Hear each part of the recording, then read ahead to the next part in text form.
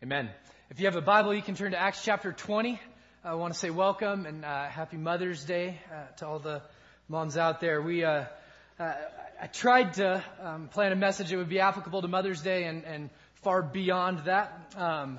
Every time we come together, we're going to be about Jesus. We do want to say thank you to moms, but we want to point you to Jesus. So that's what we're going to do this morning.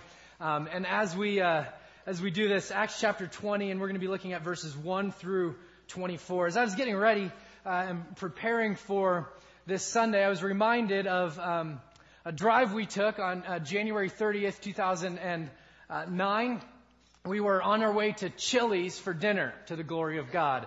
And we were heading there, and Kelly was having some complications. She was 9 months pregnant, and so we decided to stop by the hospital, quote unquote, just to make sure everything was all right. We figured most first-time parents make at least one trip to the hospital that is a false alarm, and so we thought we needed to do at least one. And so when we got there, they told us that Ethan had the cord wrapped around his neck and that we weren't going home without a baby. And so my first thought was, what about Chili's? I mean, maybe they deliver. Can we get? I don't.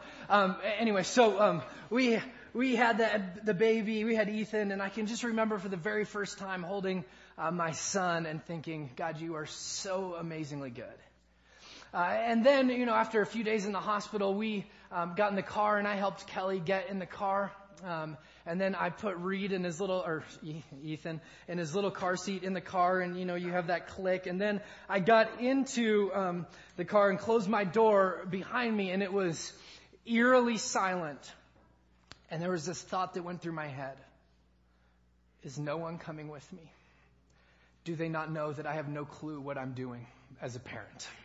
You know that moment where you're driving home from the hospital and you're pushing like 10 miles an hour, thinking in your head, why is everybody driving like maniacs?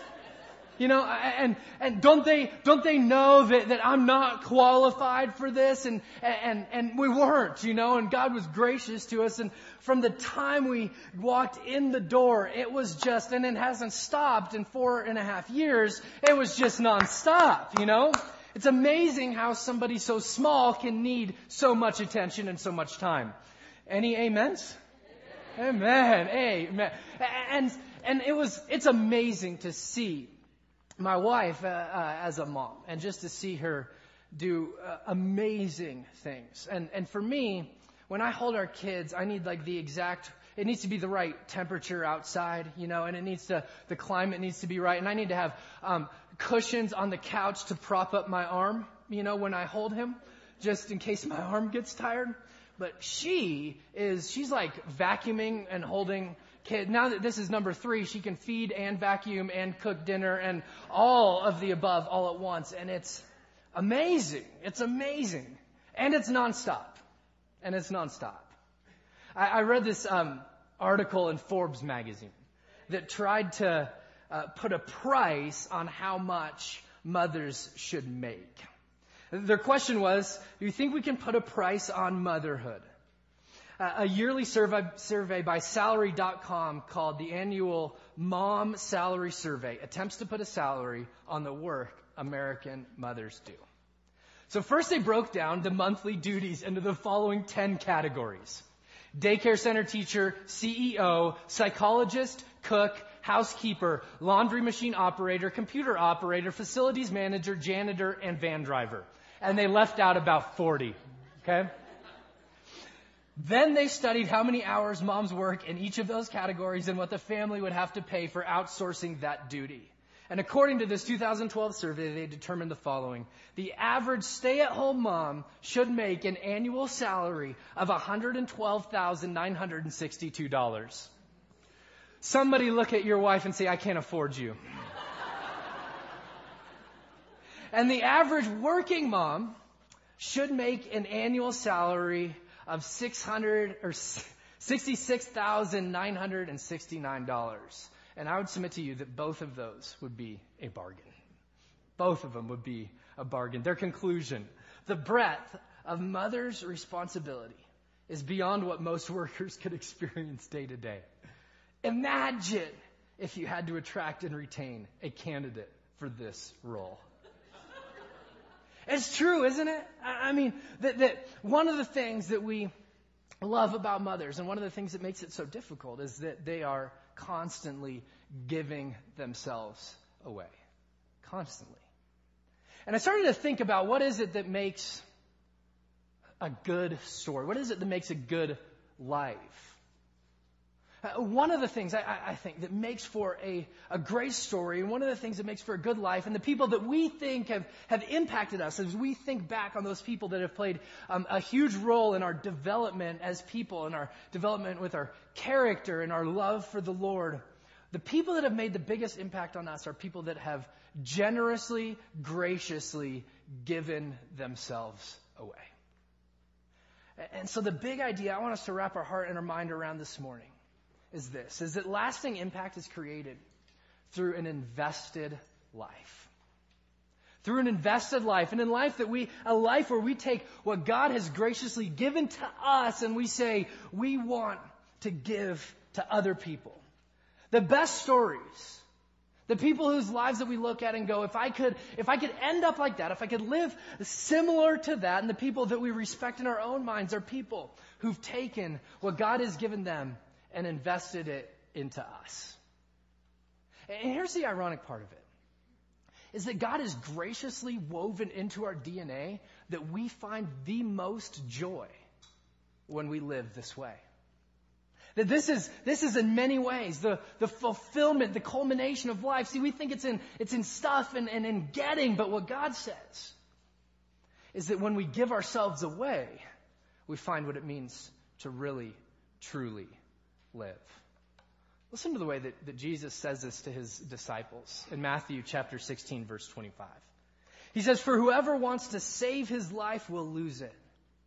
But whoever loses his life for me will find it."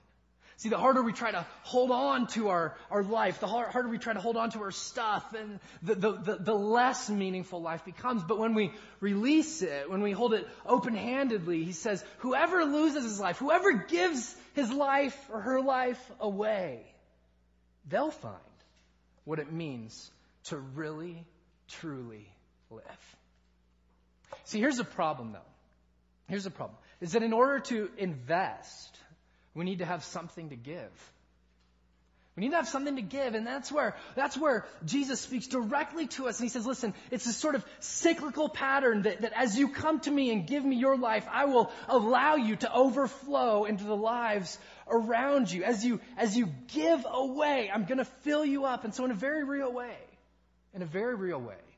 the gospel and God driving his love into our hearts through the Holy Spirit is the first step in us saying we want to live a life that's invested in other people. We cannot invest if we have nothing to give. And by God's grace, through the gospel, he gives us more than we need so that we can overflow into the lives of those around us. If you have a Bible, let me show you the way that this plays out in the life of the Apostle Paul in Acts chapter 20. Acts chapter 20. And Paul is on a missionary journey, and he's about to head back to Jerusalem. And listen to chapter 20, verses 1 through 6. They read like this. And when the uproar had ended, so this is typical. If you've been here, this is the way Paul knows it's probably time to go to another city. He either gets beat up or there's some sort of angry mob that approaches him, right? So when the uproar has ended, Paul sent for the disciples. And after encouraging them, said goodbye. And he set out from Macedonia. He traveled throughout that area, speaking many words of encouragement to the people. And finally, he arrived in Greece, where he stayed for 3 months. Now, just hold it there for just a second.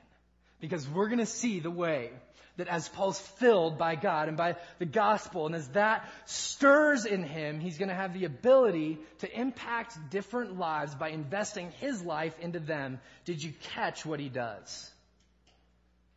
Verse 1, after encouraging them, he said goodbye. He traveled throughout that area, speaking many words of what? Encouragement. I mean, this is a snapshot of one of God's greatest gifts to the church. And what does he do? What does he do?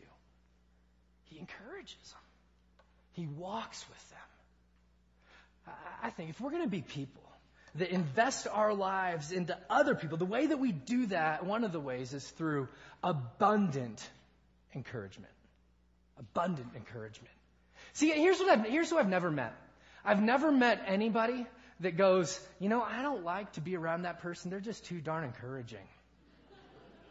I've never met somebody that said that about anyone. I just can't stand to be around them. They're always encouraging me. They're always pushing me forward. They don't bring me down at all. I just can't stand to be around them. Literally, the word that we read in the Greek is the word parakaleo, and it means to call alongside. So Paul's saying to these churches, as he travels in his sort of reunion tour of these churches he started, one of the things he wants to impart to them is, guys, you can keep going. Guys, follow my example. Guys, don't give up. As hard as it may be, and the persecution is difficult, and it is not fun sometimes, his word is, I want to encourage you. Keep going. Keep going. How many of you had a mom that was an encouragement to you? Man, as I think about my mom, one of the things that I love about her, she encouraged me. Even when most people wanted to write me off. She was an encouragement to me. I think it's poignant what the author John Maxwell says. And he says, the average person has no people that believe in them. The average person has no people that believe in them. And so we're naturally drawn to people who encourage. Here's what, as I thought about that, though, here's the problem with that. Is that in order to encourage people, I need to be for them. I cannot judge people and encourage people. I'll do one or the other. I cannot compare myself to people and encourage people genuinely. Because if I'm comparing and seeing where I am on that totem pole, I want you down so that I can go up. You can't encourage people who you compare yourself to. And we can't be critical and encouraging. Be one or the other. So let me ask you. Let me ask us. Are we an encouragement to one another? Do we say, come on, you can keep going? I went to a half-day conference this week with this leadership guy, and he talked about the way that he started his ministry. And he said, the way that I started my ministry is I wanted to have an impact on people. And so I went to pastors' conferences. And I looked for the 2 most discouraged, depressed pastors I could find. And evidently that was hard to determine who was the most discouraged. And so he looked out and he said, so I picked 2 people at each conference I went to. And I exchanged numbers with them and names. And he said, I put a note in my calendar in a month to call them and to encourage them. And then I sent them 2 checks. I sent them 1 check for their ministry, not a ton. And then I sent them another check for them personally, made out to them. And I said, take your wife out for dinner, have a date, get babysitting on me. And his ministry started to blow up. I mean, evidently, God loves people who are an encouragement to other people. Because they model what he does for you and for me. I wonder who God would have us encourage this week. I wonder who God would have us encourage. That we invest our life in somebody else by being an encouragement to them. Listen to the way that Paul writes to this church at Thessalonica. He says, he died for us, that's Jesus, so that whether we are awake or asleep, we might live together with him. He died to unite us. He died to bring us together. Therefore, because he died to unite us, to bring us together, encourage one another and build each other up, just as in fact you are doing. Friends, this should be slippery this morning, one of the most encouraging places you go every week. That my prayer is that we would be people on the lookout for ways to encourage one another, to walk with each other, to call alongside because of what Jesus has done already for us. Listen to the way that Paul goes on in verses 7 through 13, or 7 through 12. One of my favorite passages in all the Bible says this. On the first day of the week, we came together to break bread, and Paul spoke to the people. And because he intended to leave the next day, he kept on talking till midnight. Amen. And there were many lamps in the upstairs room where we were meeting. And seated in a window was a young man named Eutychus, who was sinking into a deep sleep as Paul talked on and on. I love it because I know I'm not alone. See, the Apostle Paul knew what it was like, and he just kept preaching, and so will I. And when he was sound asleep, he fell to the ground from the third story and was picked up dead. That is a sermon ender. And Paul went down and he threw himself on the young man and he put his arms around him. Don't be alarmed, he said. He's alive. And everybody looks at him and goes, no, he's dead. We saw him. He's dead. 3 stories. He's dead. And then he went upstairs again, broke bread, and ate. And after talking until daylight, 6 hours later, he left. And the people took the young man home alive and were greatly comforted. I love it. Paul raises him from the dead. Jesus raises him from the dead through Paul. Paul goes back up into the room that he's teaching in, says, you're going to need to get a snack because that gave me about 6 hours more of material. Buckle up. We're not getting out of here till morning. But the thing that stands out to me most is that Luke tells us where Paul is at in his journey. Paul's heading to Jerusalem. He's got his sort of itinerary is in his mind. And he, on the night he's supposed to leave, says, I'm willing to take time to minister to this church, to build into this church, to give you everything I got. Even though it's not convenient for my schedule, even though it doesn't fit with what I want to do, I'm willing to give myself away. And one of the ways that we make an investment with our lives into other people is through sacrificial availability. That we are available and open to people even when it's not in our calendar. And here's what, as I thought about this throughout this week, and I thought about the chances that I've had to minister to people and to touch people, the times where I've seen God move the most, I could not find it in my iPhone. I just couldn't. Because it was God saying, this is something I'm bringing to you. If you're available, if you're open, I will use you. But sometimes we just need to be willing, friends. Sometimes we just need to be willing to, pun intended, throw our plans out the window.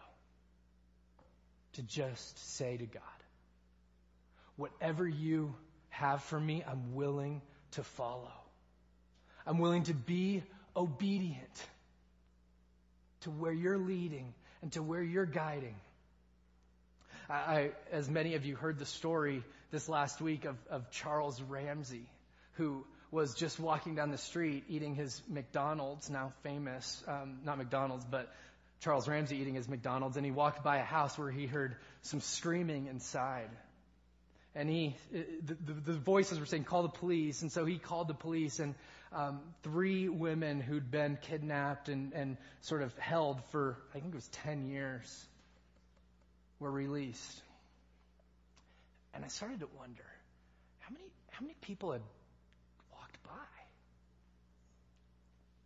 How many people heard something, but they just weren't engaged enough to say, I'm willing to. And then I started to think about my life. God, how many opportunities have I walked by? How many opportunities have I been too busy for? How many opportunities did you bring, God, that didn't fit into my calendar? See, if we're going to live an invested life, it's a life that says to God, you have me, all of me. What do you want to do with my life today? What do you want to do with my life today?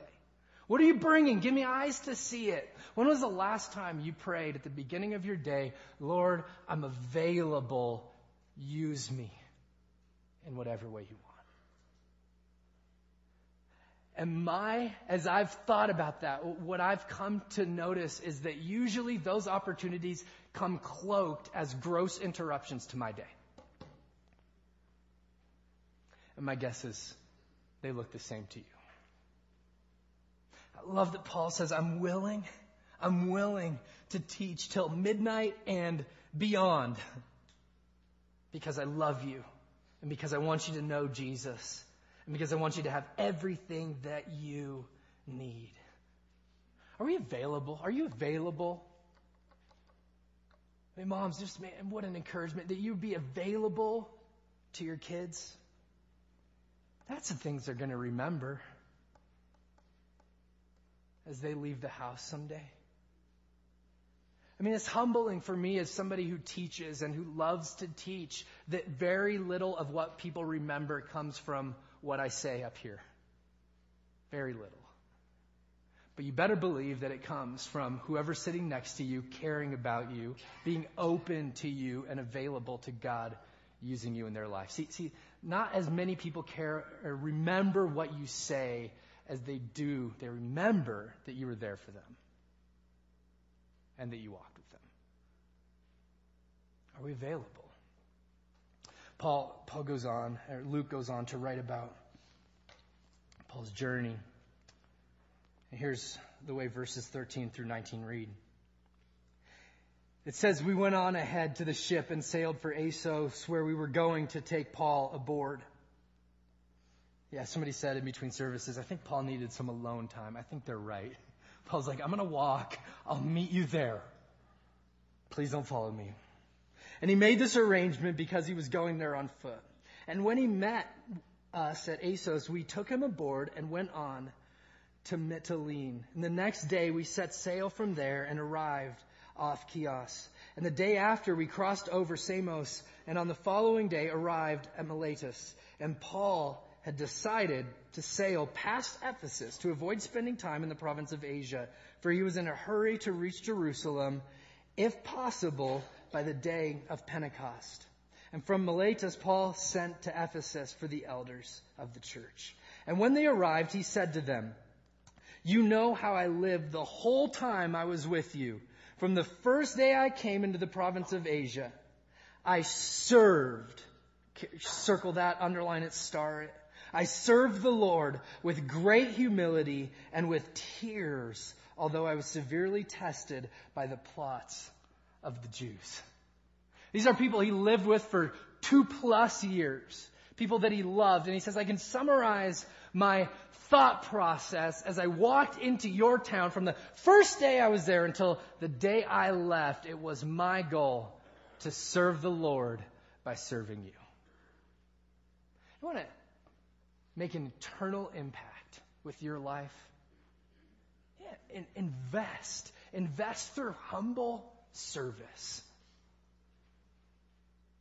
This is the posture of life that says, God, this is not about me. This is about you. This is not about what I can give. This is about what you've already given me, or not what I can receive, but what you've given me and what I can in turn give away. So Paul looks at this church and he says, I gave myself to you.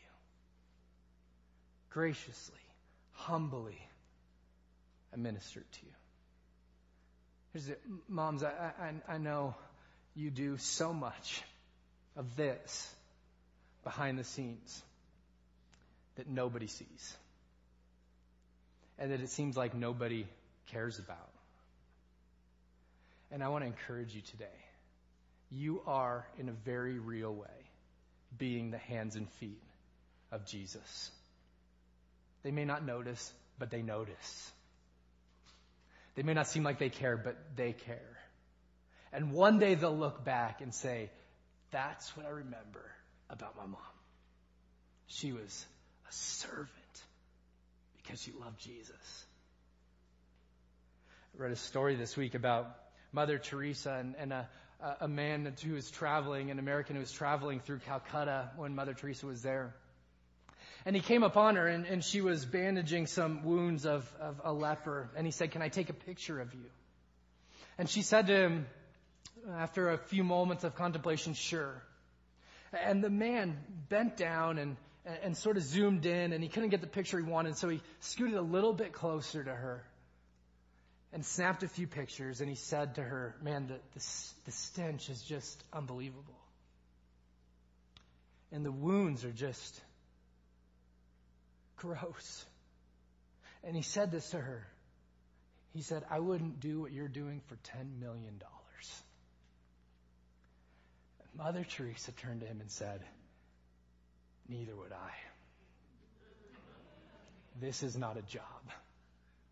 This is a calling from the Lord." Who's God called you to humbly serve?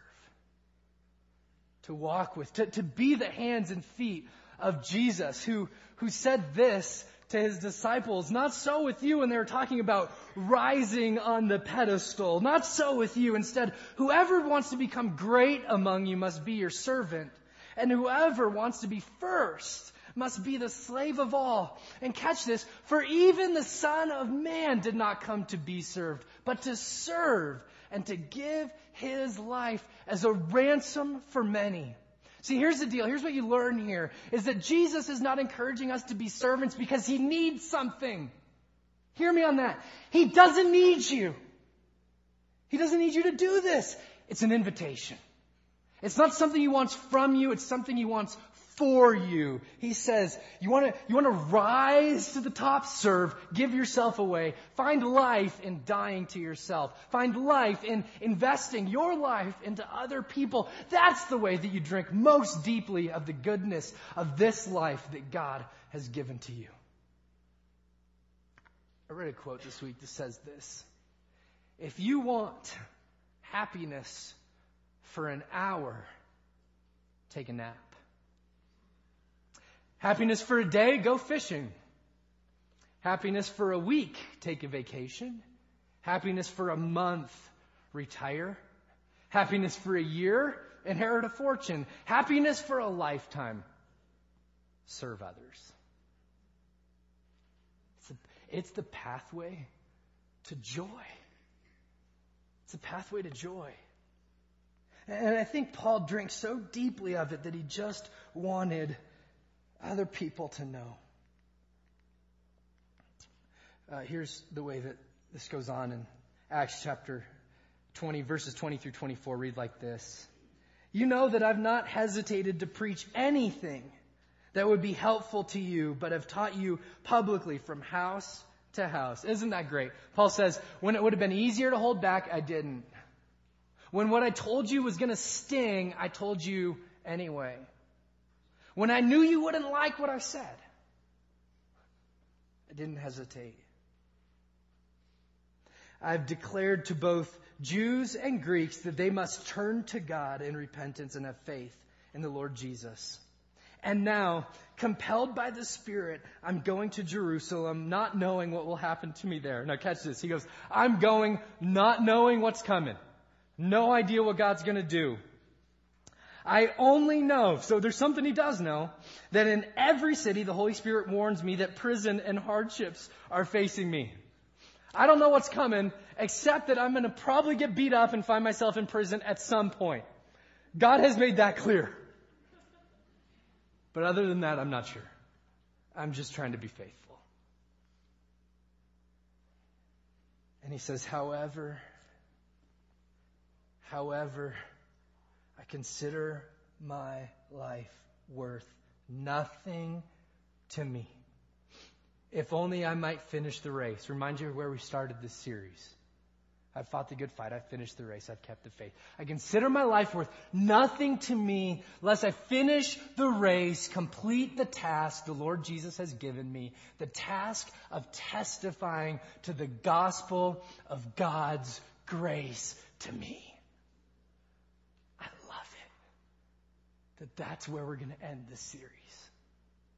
As Paul says, the way that I invested my life was not by holding back, was not by sort of filtering what I told you, but that through bold truthfulness, I declared to you everything that God wanted me to. And if we're going to be people who make an investment in the lives of other people, we need to be people who speak truth even when it's hard to hear. On Mother's Day, as I reflect on my mom, one of the things I love that my mom was willing to do is to tell me when I was being an idiot. Many amens. Man, and I wonder for me how much of the time Paul spoke things that people didn't want to hear, but he's saying, I want to fight for your joy. I want to fight for your joy, that you might know Jesus, that you might drink deeply of Him and His Spirit, that you might walk with Him and know the fullness of serving Him and knowing Him. And so I'm going to say some things that are going to sting. I'm going to tell you, as he says here, that you need to repent, that you need to change your mind, and that you need to put your faith in Jesus. He said, I'm going to tell you that even when you don't want to hear it. Most of all, I think he has this question in his mind. Am I going to embrace short-term discomfort for long-term investment? Whenever I meet with people, I pray before I go into any meeting, God, help me love this person more than I love what they think about me. Because if I'm not careful, I'll tell you things you want to hear instead of what I know God is saying to you. Will you let me, Jesus, love these people more than I love what they think about me? Paul says this. I love that he lands on this. I consider my life worth nothing unless I finish the race that you've given me, God, the task of testifying to His grace and to His mercy and to His goodness. Man, now you have to have something in the bank if you're going to give that away. You've got to know His goodness. You've got to know His grace. You've got to know His mercy. You've got to know, like Paul knew, that I was dead in my transgression and sin. And Jesus, you rescued me, that I was hopeless and you brought hope, that I was a mess, that I was a wreck, and that you rescued based nothing in and of me, but based solely in you, Jesus. So he says, that's what I want to give. That's the investment that I want to make. It's not what I've done and the great stories that I have, but God, that you have been good to me in spite of me. That you have blessed me when I didn't deserve it. That you awakened me to life when I was dead in sin. And hey, everybody in the room look up at me, especially moms. Look at me for just a second. The best thing you can do for your kids is to soak in the goodness of the gospel. To know the grace of Jesus over you. To know that He calls you His children, and that He loves you, and that He sees when nobody else does. The best thing that you can do is know His grace and testify to it. To your kids, to your neighbors, to whoever. Lord, may we be the type of people who do that. Who know you in a way that overflows to the people around us. Yesterday, I had the chance to go and to see my mom in the hospital. She had her brain biopsy on Friday. And she wasn't all that coherent. She was, recovering. And so I just sat there. I didn't talk to her a whole lot. We just sat there, and I thought, you know what, God? What do I love about my mom? My mom wasn't the smartest person I ever knew. My mom didn't, quote unquote, teach me as much as some other people did.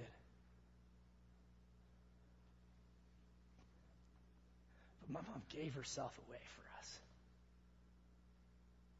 I mean, she loved us so well. She was an encouragement. She was available. She was a servant. And she was willing to tell me when I was an idiot. And in doing so, here's the deal. In doing so, she was a picture of Jesus for me. She was a picture of Jesus. She was a picture of this God that says, I'm going to give myself as an investment in your life. I'm going to leave heaven and leave glory in order to pursue you. She was a picture of that for me.